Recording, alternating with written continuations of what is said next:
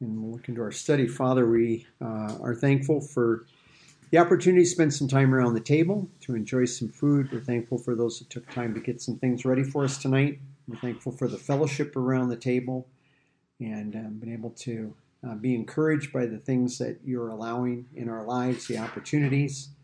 And we think of some of these individuals that have been mentioned already this evening that are dealing with illnesses, especially those with some bad bouts with COVID right now. And just ask for your mercy, that they would recognize, be able to see your mercy in the things that are going on, to be able to remember who you are in the midst of their circumstances. And we will praise you for that. We're thankful for your word. Ask that you might help us to appreciate the things that are in your word tonight. And thank you for this, and amen. We're going to be in John 8, but where I want to go, so if you're in John 8, if you want to keep your finger there, I want you to go back to John 1 for a minute, and I want to review one of the key verses that kind of sets the tenor for the Gospel of John. In John chapter 1, in verse 17, it says, "But the law was given through Moses, the grace and the truth came to be." There's a difference between given, didomi, and ginomai, come into existence. It came, grace and the truth came to be through Jesus Christ. And when he's talking about the grace and the truth, he's not saying just grace and truth in general. He's talking about grace and truth as a specific way of life. And he says, Jesus Christ is the one that brought those into existence. And the importance of that is if we're back in the context, in verse 14, it says, "The Word became flesh, and it dwelt or tented out among us, and we looked upon his glory as of one special one from the Father, full of," now he doesn't say the grace and truth, but just grace and truth. And then he says, "The grace and truth, this way of life, came to be through Jesus." So what he's telling you in verse 14 is that as you're reading this book, we told you at the beginning, when you read through John expects you to be recognizing, paying attention, that you're going to see examples of Jesus demonstrating grace and truth. We're going to come tonight to a set of verses in the first part of John 8. John 8, and it's technically the last verse of chapter 7 through verse 11. This is the woman taken in adultery. Including the verse 53 of chapter 7, it says, "And they went each one to his house." Verse 1 of chapter 8, "And Jesus went to the Mount of Olives." That's where he's going, because he doesn't have a house there. He's from Galilee. He's down here visiting, so he goes out and spends the night out there on the Mountain of Olives, which is just on the east side of Jerusalem. And at dawn, or very early, he comes into the temple, and all the people were coming to him, and he sat there, and he was teaching them. And we have this situation in verse 3 in which the scribes and Pharisees, it says, they lead a woman to him, or bring a woman to him that was caught, which was caught in the act of adultery, and they stood her in the midst, and they said, "Teacher, this woman has been caught in the act of adultery. Now, in the law, Moses has commanded that such a one should be stoned. What do you say?" John adds, "But this they were tempting him." It's a negative word for a test. It's a test they expect him to fail. They expect Jesus to fail this test so that they might have something to accuse him of. But Jesus stoops down and with his finger writes in the ground. They're continuing to question him. And so he stands up and says to them, "The one that is sinless, let him be the first one to throw a stone." And again, he stoops down and writes in the ground. And the ones that heard this then, they began departing one by one, beginning from the oldest.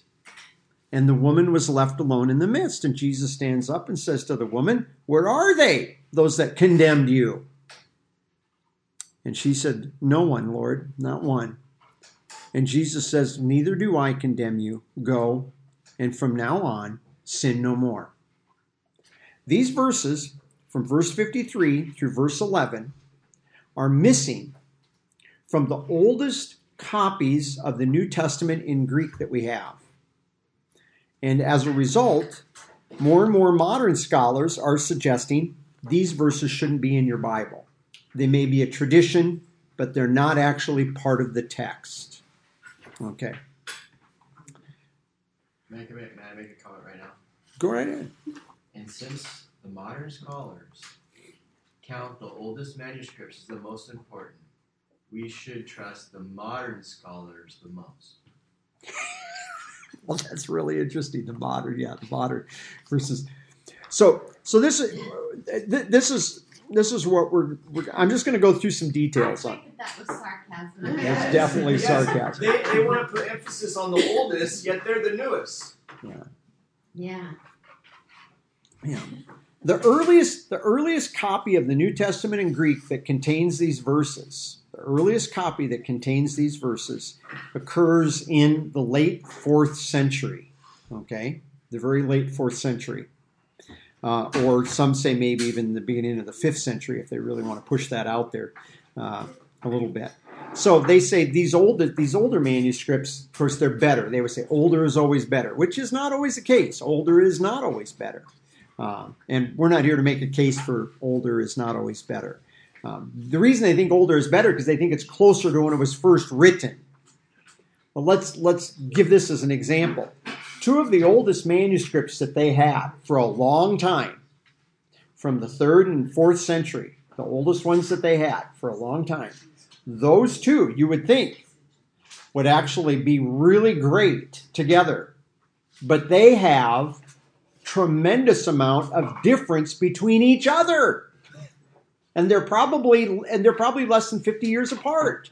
And yet they have a lot of discrepancies, not only from the rest of the New Testament manuscripts, but from each other. And it has been suggested, and again, I'm not trying to get caught up in talking about the Greek manuscripts a ton, but it has been suggested, and I think that there's legitimacy to this, that some of the reason that they have some of these older manuscripts is that they're not like, Josh is going to leave me disappointed tonight because he doesn't have his right Bible with him. I was hoping he'd have the one that he uses on Sundays, the one that if he picks it up, pages are falling out of it. That's the one that pages fall out of? Oh, okay. Yeah. I mean, this one, can you tell where my fingers go most of the time on that Bible? Can you see that dark mark on there where my fingers have been handling that with grease for almost 30 years? As disgusting as that is, finger grease, like this. And this one, the cover long ago, I've had this one since I was in seminary. So I bought this one in 87, and I had to rebind it because it was falling apart, and I've had to re-glue and stitch it and fix it back together. So in other words, if you use something a lot, if something is good and you respect it and you put it to a lot of use, you wear it out, right? But if you have something if you walk into a library and you find a book that is in pristine condition and the book is 100 years old, chances are hardly anybody has ever picked it up and actually used it. And it has been the suggestion that one of the reasons that some of these really old manuscripts were lasted as long as they did was because people weren't using them.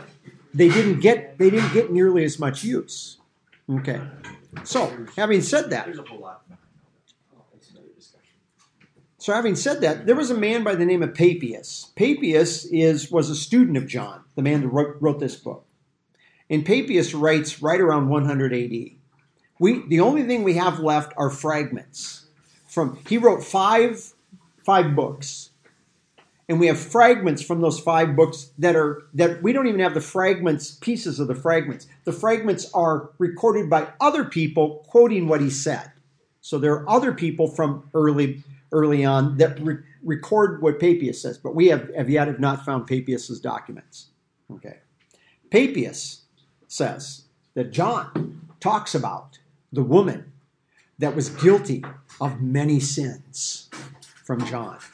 And we don't know for sure, but most people think that from early on, people thought that Papias was referring to this woman here. Okay. So we have Papias right around 100 AD referencing this account. Number 2, Jerome, who translates Greek into Latin. Okay, Jerome. Catholic Church has for years used the Latin Vulgate. They have more modern, updated versions of that in Latin. But originally it started with Jerome. Jerome, writing, he translated the New Testament. He started a little around 380, finished just a hair after 400, so about 20-year period it took him to go through and translate the Bible, the whole Bible. Jerome said, so think about this, we're right around 380. Jerome says, these verses are missing in a number of in some Greek Bibles. That means by saying that these verses are missing in some Greek Bibles, that those verses existed in some Greek Bibles. Jerome knew they existed in some Greek Bibles, but he also acknowledged that they were missing in others. Augustine of Hippo, also from Egypt. Augustine of Hippo, he says there were lots of people. Augustine is writing also at the end of the 4th century. He's kind of a contemporary to Jerome. And Augustine says, or Augustine, if you're that person, Augustine, he says that a lot of people took these verses out of their Bible. They cut them out. They removed these from their Bibles because people in Egypt, pastors and men, thought if you kept these in the Bible, it would tell their wives that it was okay to cheat and commit adultery.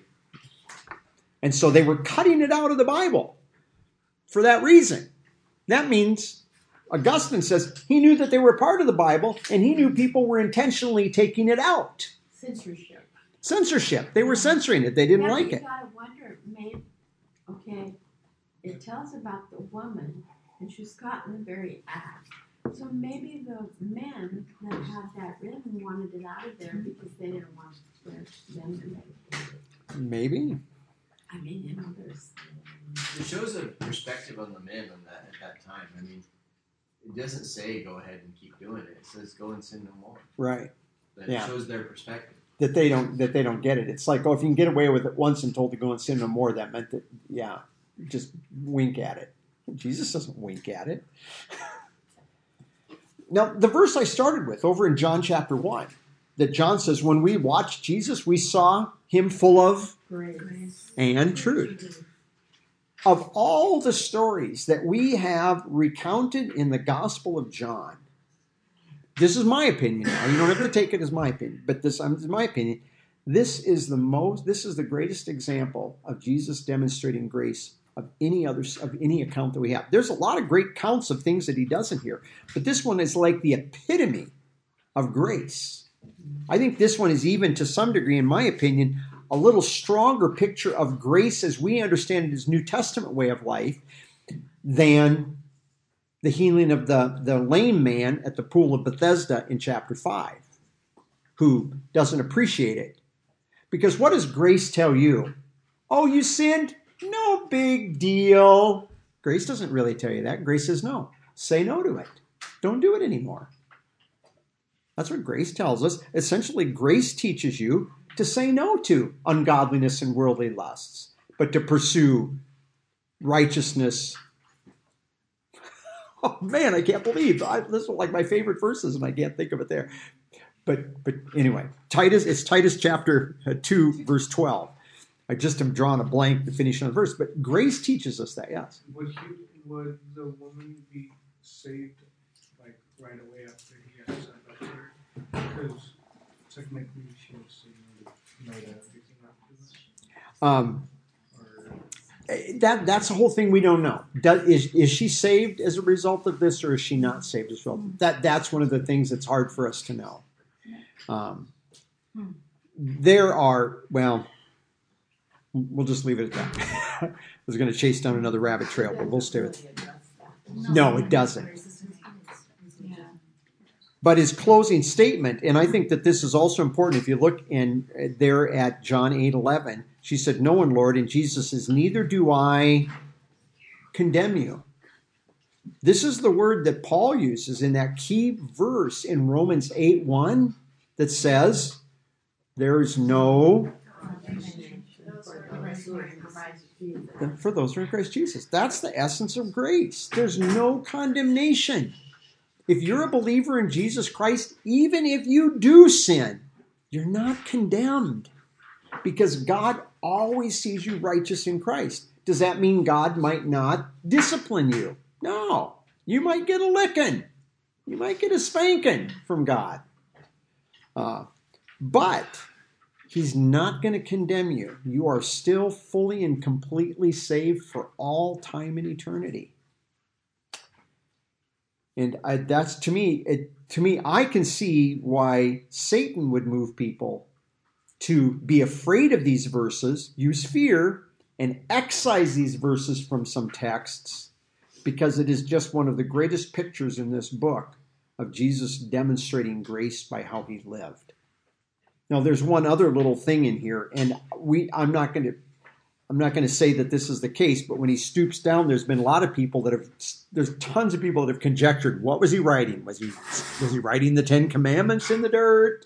Was he writing some of the sins that some of these men were guilty? That doesn't tell us. And if whatever we might suggest, it's going to be pure conjecture because it doesn't say. It just tells us he's just, for all we knew, he was drawing Josh stick figures in the sand. Okay. Waiting him out. What? Waiting him out. I thought about fixing your little stick figure up here for you, Josh, but I thought, no, I like that guy. We're gonna let him run there. That's good. So anyway, but so I'm just trying to point out, you're going to run into people that are going to tell you that these verses shouldn't be there, and I think that there's good evidence that they should be by the very fact that people like Jerome and Augustine actually said these verses were missing from some Greek texts, but that also meant that they were in some. And Augustine says people were intentionally taking it out of their texts. And the manuscripts, by the way, from the manuscripts that are missing these verses, they're from Egypt, where Augustine was. Okay? So where he ended up spending some of his time being familiar with some of these things. So, a very good demonstration. And Augustine was about the same time as Jerome? Yes, they're very close. Yeah, So they knew that people were going to be doing that. But only they knew people were doing that at the time. Yeah. Like the certain people. Hmm? Did he know like the certain people that were doing it? Because it seemed like it was just people that were. Well, I don't know. It just all I know, because I've gone back and I've read like 3 or 4 places where Augustine actually makes reference to this, and I've read his material where he actually says people were excising it or omitting it from their copies. So if they were actually having a copy made, they made sure the person didn't copy these verses. Now, I'll give you one other little interesting tidbit on this. There was a English textual scholar back in the 19th century in England. I said English, okay, so redundant. His name was Jean Burgon. And Jean Burgon did a number of work on things. He talks about the last verses of the book of Mark. I've got a whole book in my upstairs on the last verses of the book of Mark. But this is he also has kind of a short pamphlet on these verses here. And one of the manuscripts that people cited was what is called Alexandrinus A. When you look at the textual manuscripts, they give it the designation A. But Alexandrinus, that's talking about Alexandria, Egypt. And Jean Burgon says about Alexandrinus, the problem with that is when they say it's not here, is that the pages are missing that these verses are written on. And Jean Burgon did something which a lot of people have done. So he's not the only person that's done this kind of thing doing textual criticism. He's gone back and he's counted how many letters are in a line of text on the pages before and after the missing page where this would be. And he counted so that he could figure out with what's supposed to be missing, if you use those letters and you figure out the average per line, how they wrote, that in fact, one of the things he says is on the one page, and I should have gone and looked this up because there's a website that's really fun to look at, that you can actually look at photographic copies of all these manuscripts. So I could have gone and looked at Alexandrinus and seen photographic copies on my computer, thanks to Dan Wallace from Dallas Seminary and his crew that travel all over the world collecting these.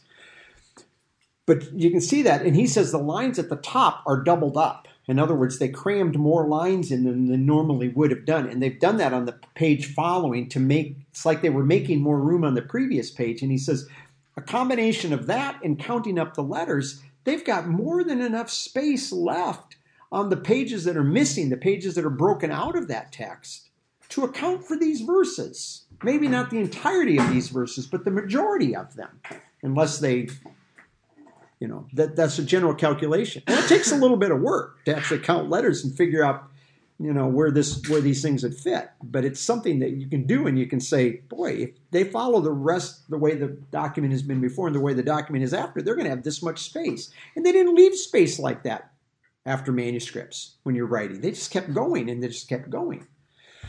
So there's some evidence from Jean Burgon as he is arguing, and he also cites these other guys, Papias, Jerome, Augustine, and some others.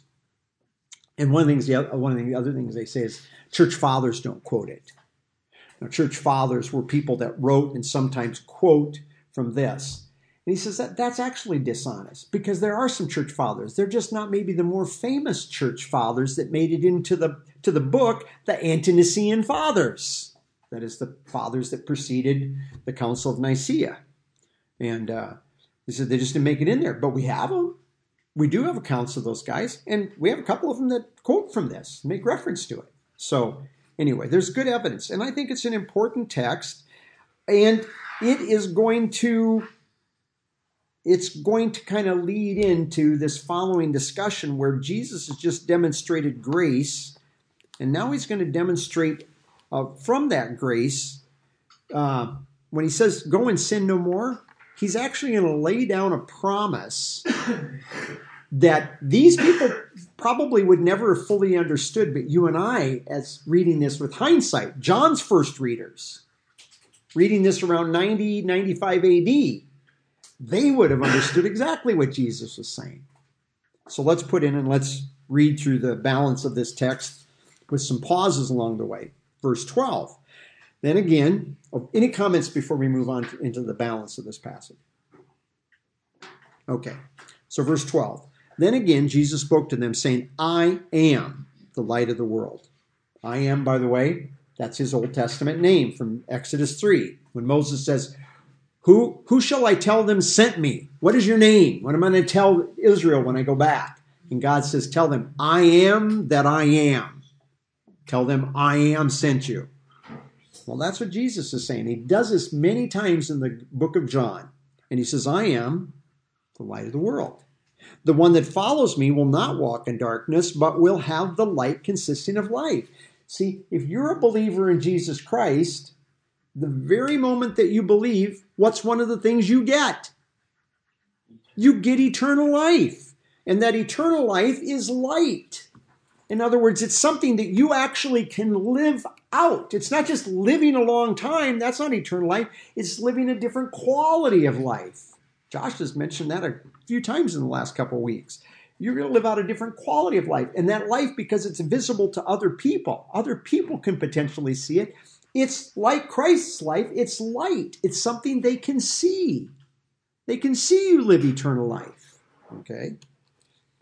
As an aside, just chasing an aside from the Gospel of John and from 1 John, what is one of, it's not the only, but what is one of the chief ways that you can demonstrate or live out eternal life? Love. And people can see that. They can see acts of love. They can see you lay down your life for other people in love for them. And so they can see eternal life. So you get that. Jesus is light of the world, and you get to have this life that is also light that people can see. Therefore, the Pharisees said to them, well, you're testifying about yourself. Your testimony is not true. And Jesus said to them, if I testify about myself, my testimony is true because I know where I came from and I know where I am going. You don't know where I came from or where I go. Where did these Pharisees come from? I thought the Pharisees. They did, but now it's the next day. He's back up at the temple the next day. Okay, Yeah. So they left, what? It is. Yeah, it says in verse 2, it was early dawn, and he came into the temple, and the people were coming to him.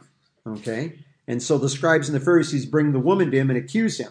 So then this ends up. Now, we don't know that verse 12, there may have been a gap in there, that there might have been a space of an hour or two. They were all left. That's right. That's one of the reasons that people think it's one of the reasons they argue, well, these verses before can't be here because those guys all left.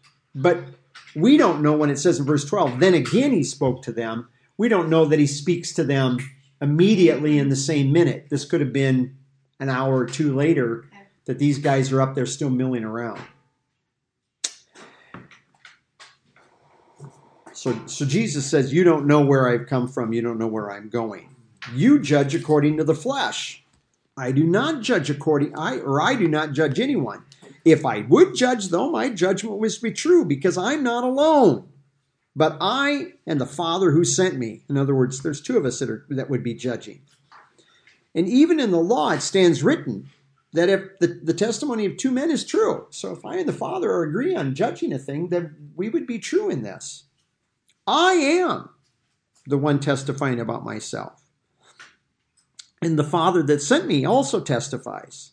Therefore, they were saying to him, well, where's your Father? And Jesus says, well, you don't know me and you don't know my Father. If you had known me, you would have known my Father. And he spoke these words in the treasury.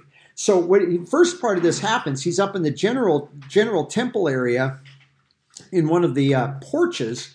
But at this point, his conversation is moved over into the treasury area where people, and this is not the only time Jesus was up there around the treasury, but he's teaching in the temple, but nobody arrested him because his hour had not yet come. And then it goes, and then again he says to them. Now, this is going to either just move a few minutes or maybe move a little bit later in the day. Some more time has passed. So when you read that conversation, that's a conversation that he has with those people. He has a conversation with them about the woman adultery. Some time passes. He has this next conversation that goes from verse 12 down through verse 20. And then this next conversation picks up in verse 21. And this would be the third conversation he's had with these people in the temple during this day. Okay, so 3 times during this day he's talked with some people. And therefore he said to them, I go away, and you will seek me, and you will die in your sins. And you will die, and you will die in your sin. Where I go away, you are not able to come. Okay, I was getting this confused with another verse. Sorry. And therefore the Jews said to him, well, he surely isn't going to kill himself, is he? Where is he going to go away that we're not able to come to? In other words, they're trying to make sense. Earlier they said he's not going to the Gentiles, is he? Or to the Greek-speaking Jews, is he? That was one of the things that they had concluded earlier when he says, I'm going away and you can't come. Verse 23, and he was saying to them, you are from below. I am from above. You are from this world. I am not from this world. Therefore I said to you, you will die in your sins, for if you do not believe that I am, you will die in your sins. Now, if you were talking to a person today, you would have to tell them, you will die in your sins if you Do not believe the gospel. Yeah. Yeah. If a person does not believe Jesus died on the cross for their sins, he was buried, he rose again, if they do not believe that message for their salvation, you would say they're going to die in their sins. But when Jesus walked the earth, that was not the message that he proclaimed, and that was not the message the disciples claimed. In fact, when he sent the disciples out earlier, he told them to present the gospel of the kingdom.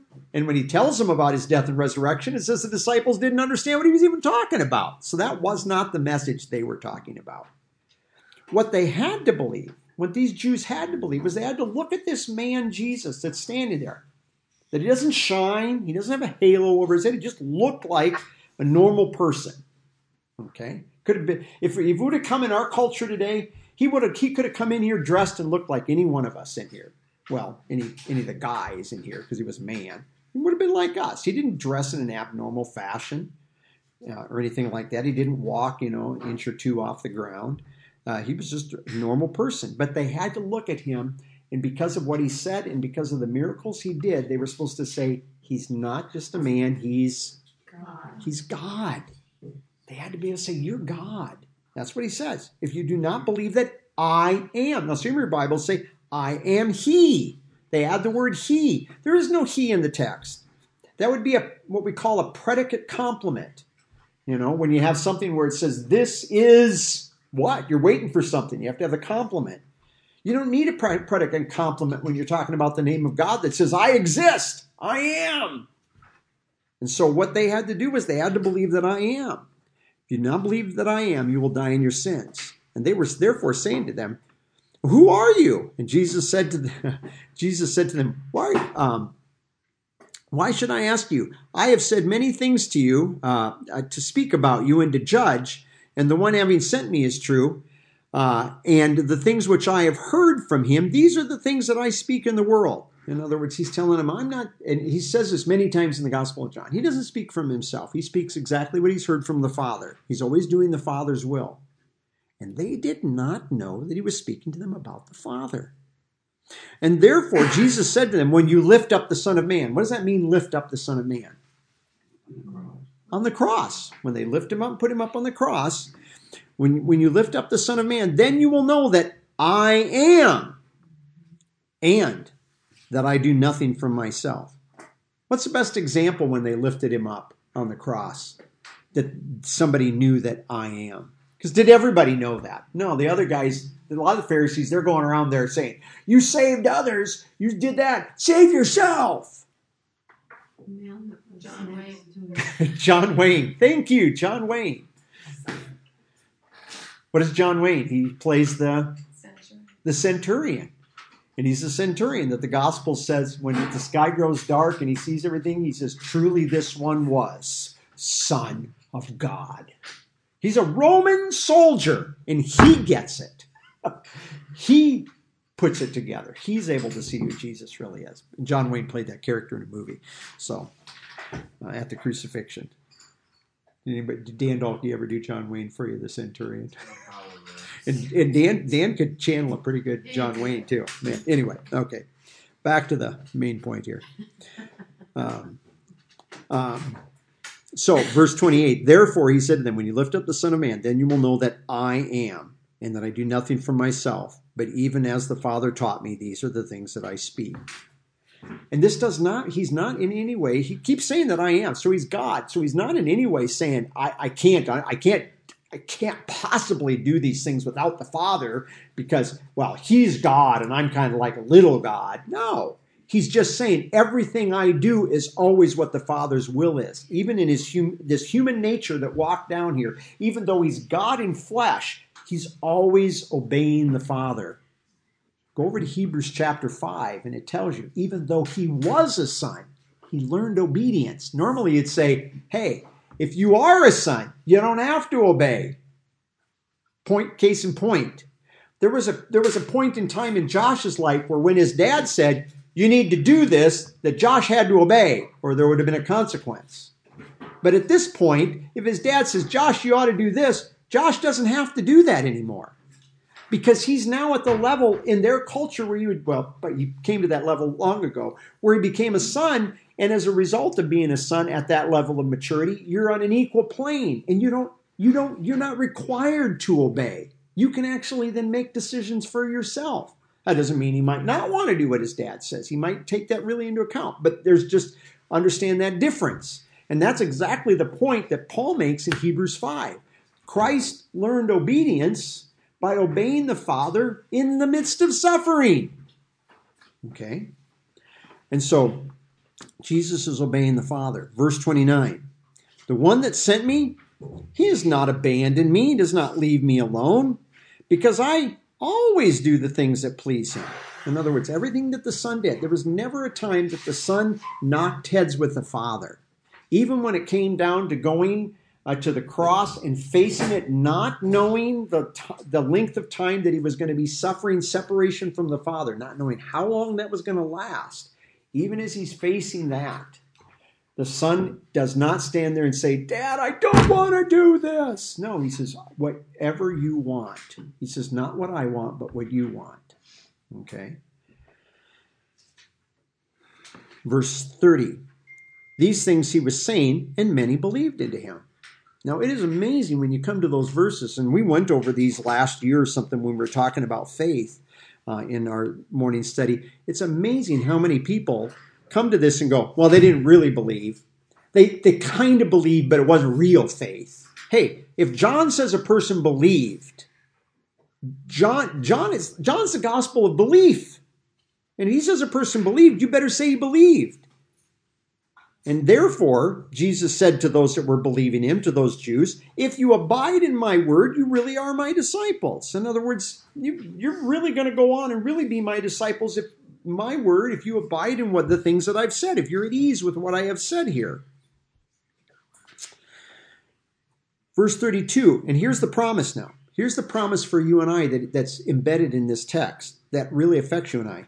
And you will, future, know the truth, and the truth will free you. What is the truth? What is the truth? The truth is that when Christ dies on the cross, one of the things that he bears when he dies on the cross are my acts of sins. We get that. But he also bore our sin nature, the very reason we sin, that we come into this world corrupt and fallen. And he became a sinner on the cross. God counted not just my bad things I do, but my very fallen, sinful nature. He counted that to Jesus on the cross. And so when my sin nature rears its head,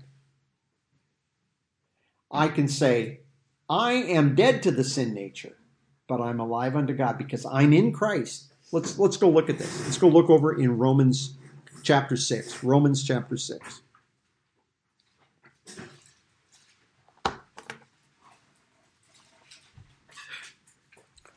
Romans chapter 6 and verse 1.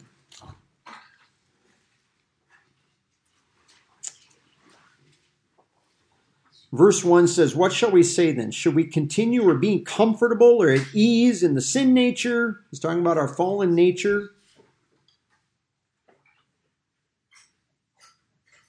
I'm sorry. We're going to wait because I want you to be able to see these verses with us. Did you find it? Matthew, Mark, Luke, John, Acts, Romans.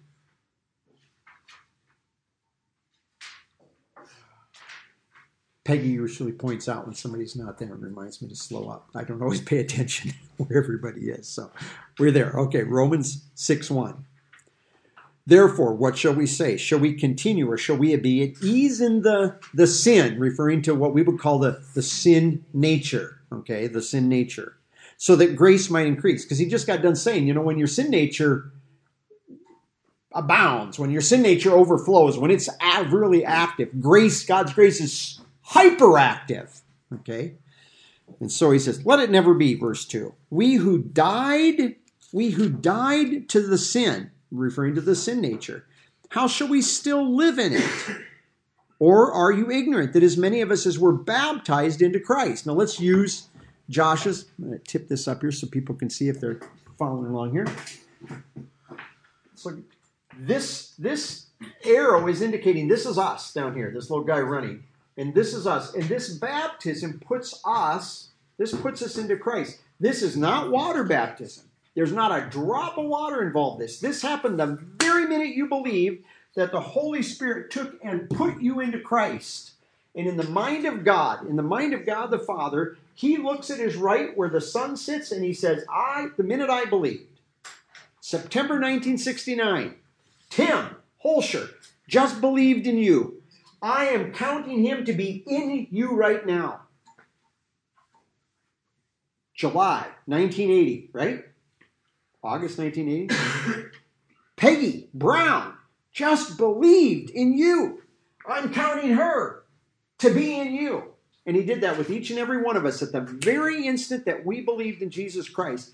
He counted us to be in Christ. And he counts us right now in Christ. And when he counts us to be in Christ, it says right here in verse 3, are you ignorant that as many of us as were baptized, or just to put it in simple terms, were put into Christ Jesus, we were put into his death. One of the things he counts you and I to sharing is in the death of Christ. He counts us to have been crucified. Paul says that in Galatians 2:20. I am crucified with Christ, Paul says. Paul didn't feel spikes going through his arms. God counts him in Christ. This is like the foundation truth of the whole Christian life, is understanding who God says we are in Christ. If you never get this, you'll never understand the Christian life. I got saved in 1969, and it was not until 19 84.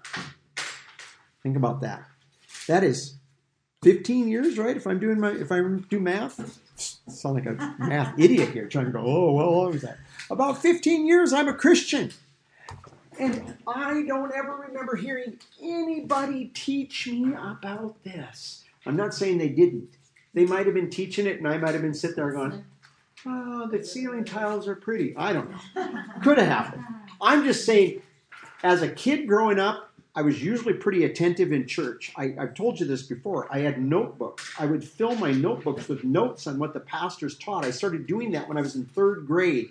I did that all the way 3rd grade through my junior year. And then we had a pastor that didn't teach so well, and it was boring trying to write anything down, and so I kind of quit. But so I paid attention to a lot of things. So I don't know if I was taught it or not, but it was actually in the summer of 1984 when I was just really frustrated that for the first time I learned what it was to be in Christ. And it just turned my world upside down in a really good way. Maybe it turned it right side up. Let's put it that way. It's the only time I did a handstand or headstand was back then. So he says, as many as were baptized or put into Christ, you were put into his death. Therefore, we were buried with him through baptism into death. So just as Christ was raised from the dead through the glory of the Father, so we can walk in newness of life. And we're also raised with Christ.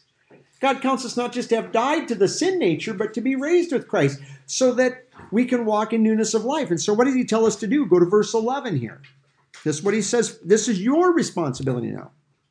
In the same way, you logically count yourselves to be dead ones to the sin, referring to the sin nature, but living ones to God in Christ Jesus. When your sin nature rears, my sin nature reared its head, I'm going to say 3 or 4 times today that I can remember right now.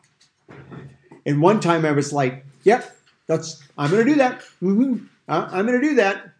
And then I was like, no. I'm dead to the sin nature, God. You freed me from that. I don't need to respond like this. I don't need to act like this because I'm alive unto you in Christ. I don't know if you guys have days like that, but I'm going to say that probably happened to me about 3 or 4 times today that I had to deal with that. Some days, barely at all. But some days, oh yeah, 3 or 4 times, maybe more. But I can say, I'm dead to the sin nature.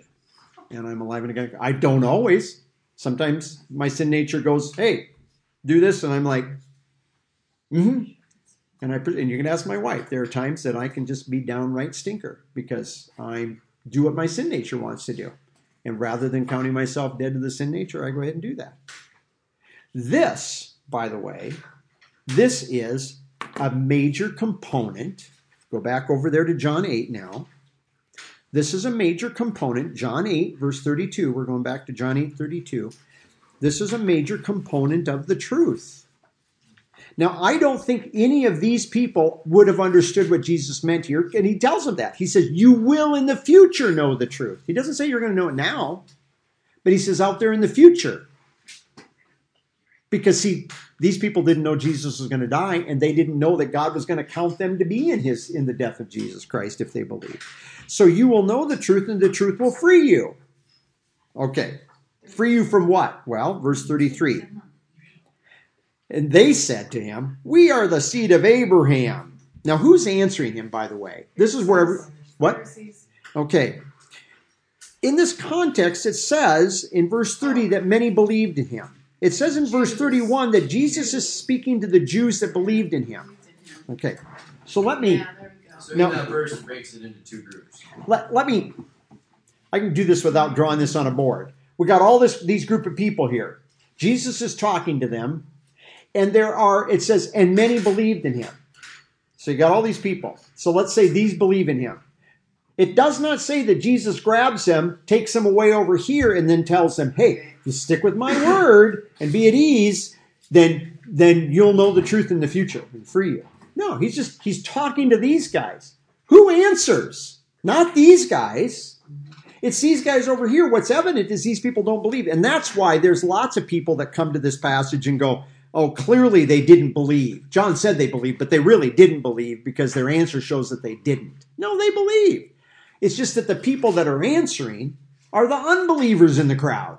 And you're going to see these unbelievers in the rest of this passage. Okay? And there are commentators that are just, they're kind of like me. They just are incredulous that there are people that come and go, oh, well, they obviously couldn't have been believed. No, we look at it and say, no, they believe. John tells us that. So this is how they answer, verse 33. And they answered him, we are Abraham's descendants. We have never been enslaved ever. They were enslaved in Egypt for 400 years. They were under the heel of Rome at this time. They'd been under the heel of the Babylonians. They'd been carried away into captivity in Babylon.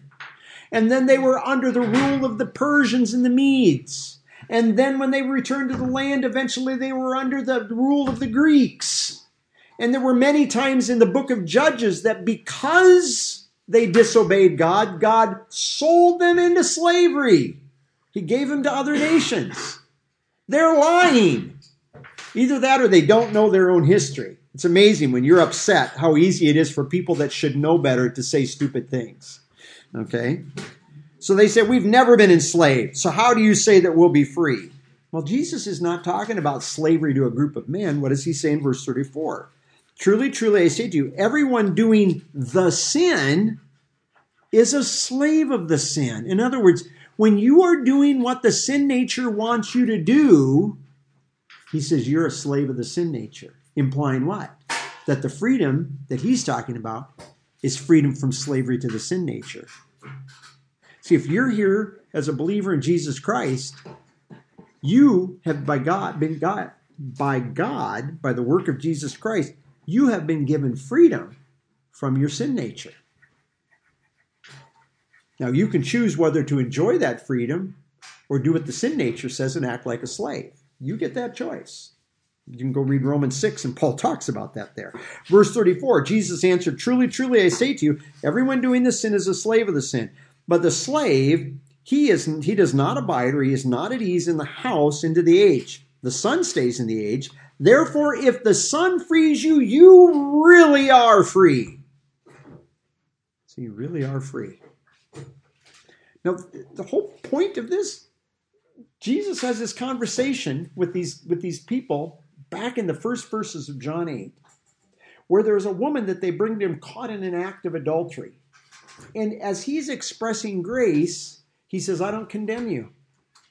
He says, okay, if you guys are sinless, whoever's sinless, go ahead. You be the first one to throw a stone at her. Well, apparently none of them, they all recognize none of them are sinless because none of us are. And then when he turns to the woman, he says, I don't condemn you, but go and sin no more. See, that's what grace calls us to do. Grace calls us to say, I died with Christ to the sin nature. Now, that woman wouldn't have understood that at that time. But if she believed in Jesus, she could come to know that, just like he's talking to these people. She could come to know the truth. And she could come to actually experience that freedom. I'd like to think she did, but we don't know. John doesn't tell us what she does. But it's a demonstration of grace, that this is what grace says. Grace says, you died with Christ says, my death is being counted to you, that you shared in that death because you're in me. And as a result, you get to experience freedom. Real freedom that the Son frees you with. That's what this is about. We could spend a lot of time going through the balance of this chapter because there's a lot of other things. Jesus is talking to them. I think some other... Can I just read? I'll just try to read the English, and I'll try to avoid the Greek. And I want to read through the balance of this, and maybe we'll sit on a couple of things. Verse 37, I know that you are the descendants of Abraham, yet you look for an opportunity to kill me because there's no place in you for my word. I declare what I have seen in the Father's presence. As for you, you shall do what you have heard from the Father. And they answered, Abraham's our father. And Jesus said, if you were Abraham's children, you would be doing what Abraham did. But now you are trying to kill me, a man who told you the truth that I heard from God. This is not what Abraham did. What does he mean this is not what Abraham did? When did Abraham hear God the Son come and speak to him and he didn't try to kill him? When he came to see him and told him he's going to have life. That's right. That's right. When he comes down there and he says, hey, should we tell Abraham what we're going to do? Abraham's going to be the father of a great nation. We shouldn't hide from him what we're going to do here. And so he tells him that they're going to destroy Sodom and Gomorrah. And Abraham doesn't get angry with him. In fact, if anything, Abraham's like, hey, can I talk to you about this? Oh, I'm sorry. Let me ask one more question. This is Abraham. But he says, that's the way Abraham responded. Now, they don't get it right away, but they're going to get it before he's done. You are indeed doing what your father does. And they said, we are not illegitimate children. Now, what they're implying is the knowledge, the kind of the popular public knowledge among these people is that Jesus was Mary's son, maybe not Joseph's. Okay, so that's why they're calling him, we're not illegitimate. We have one father, God himself, implying one father, meaning you got two dads. You got whoever your real dad was, and then Joseph, that's not your dad. And this is, you're going to see, this is not the only time in the Gospel of John that this issue is brought up. Jesus said to them, if God were your father, you would love me, for I came from God. Now I am here. I did not come on my own, but he sent me. Why do you not understand what I say? It is because you cannot receive my word. You, oh, here it is. Here's the punch. You are from your father, the devil. He apparently did not read that book, How to Win Friends and Influence People. You don't just kick him in the shins like this, but Jesus tells him what it is. Because remember, he demonstrates grace and truth. So he identifies what they did. He doesn't make an excuse. He says, you're from your father, the devil, and you choose or desire to do your father's desires. He was now my Bible says a murderer from the beginning. That's not the word that he uses here. It's a word meaning a manslayer. And I've illustrated it just to make sure we're clear what a manslayer is different than a murderer. A murderer is a person that goes, I'm angry and I'm furious with you, and I reach in and I pull out my gun and I shoot you dead. That would be a murderer. There's something maybe premeditated, maybe it's a crime of passion. Manslaughter is the guy that goes to the bar or a party and he drinks to excess, gets in his car, fires it up. He ought to know, I should not be driving. I'm impaired. And he takes off down the road and he hits somebody on the side of the road and kills them, or runs into their car and kills them. What do they call that? They call that manslaughter. And that's what Satan is doing. In other words, Satan doesn't care about anybody but himself. He didn't care about Adam and Eve. He wasn't there in the garden saying, oh, I would like to help you guys know a secret that God's keeping from you. No, this is all about him when he's in the garden. And so he says, he's a manslayer. In other words, people die because he doesn't really care about them. And if they die in the process, he doesn't care. That's not his problem. Okay? And he says, that's the way you guys are. They looked at Jesus as somebody they wanted to get rid of because he was just in their way. Stated another way, would it be that he didn't intend for them to die? It was just a byproduct of his deception. Sure. Because God said that they would die, but I don't think Satan knew what death was, because Satan's a spiritual being. He doesn't experience death like humans do. We all know what death is. I feel death every day. You know what I mean? Every day I've got cricks and pops and things and you're just going, no, see, we're breaking down. See? So you're talking about death as in like going to hell and like not believing in Christ? Well, I think he's talking both about physically dying as well as dying spiritually. Both deaths are involved in that, yes. See, I don't know if you knew, Victor, but when God said to Adam and Eve, don't eat from the tree of the knowledge of good and evil, he said, literally, dying, that happened right away, you shall die. So it was you're going to die spiritually right away, which would bring physical death. Yeah. So, it's, as you can see in the original languages, it just says that if you eat the fruit, you'll die. But it literally says, dying, thou shalt die. So when Adam came back, Eve had already died. She was stripped of her glory. Then he ate from the fruit. He was stripped of his glory. Then they both died physically sometime after that. Mm-hmm. Long time after that. Long time. For them, yeah. So he says, Satan, he says, or the devil, he's a manslayer. from the beginning, and he does not stand in the truth because there's no truth in him. And when he lies,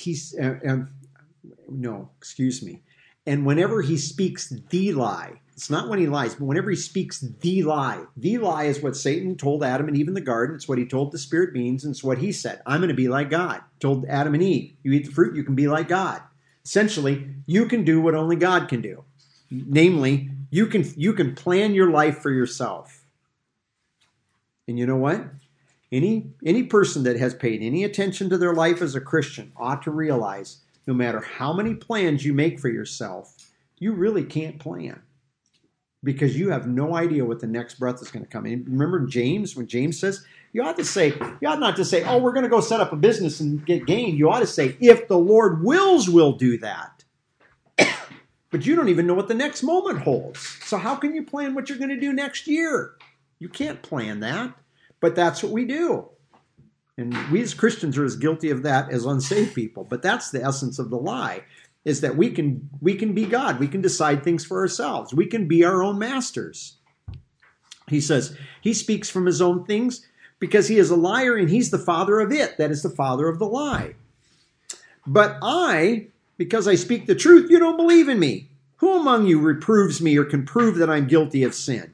If I speak the truth, why do you not believe me?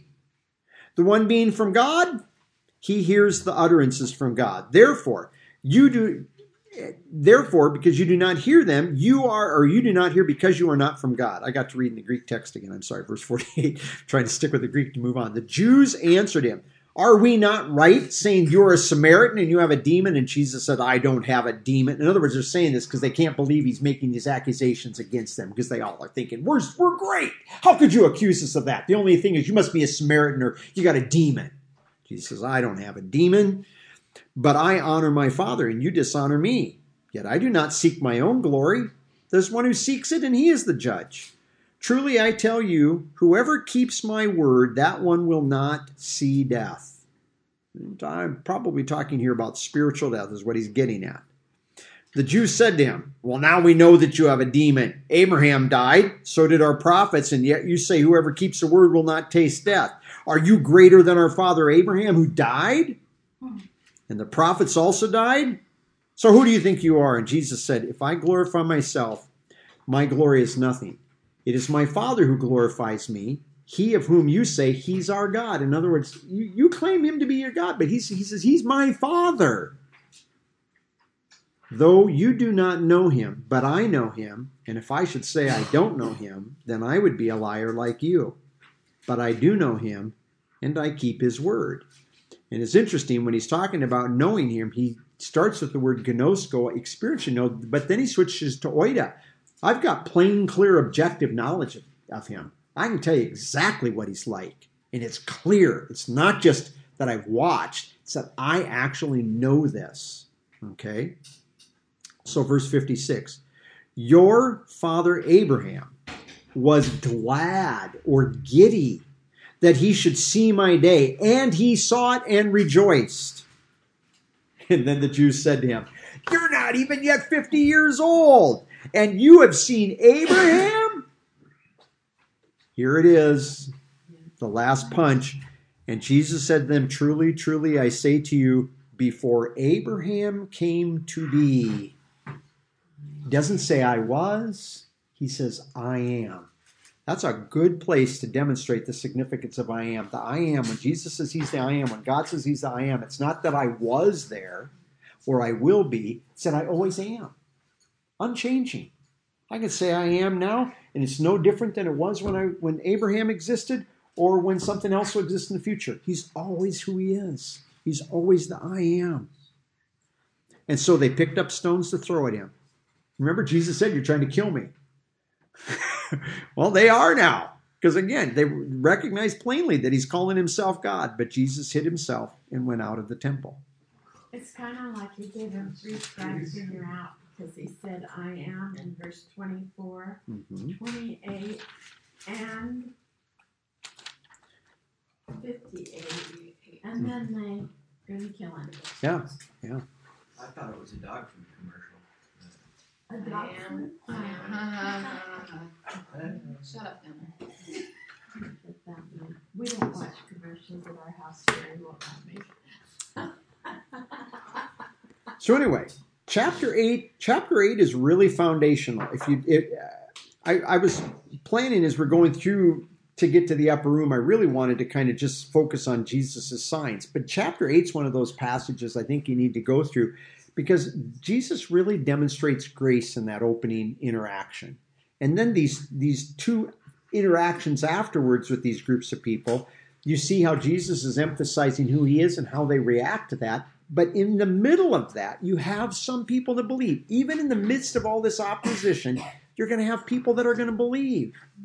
Which is interesting because that, again, is one of the things he's going to get at in the upper room.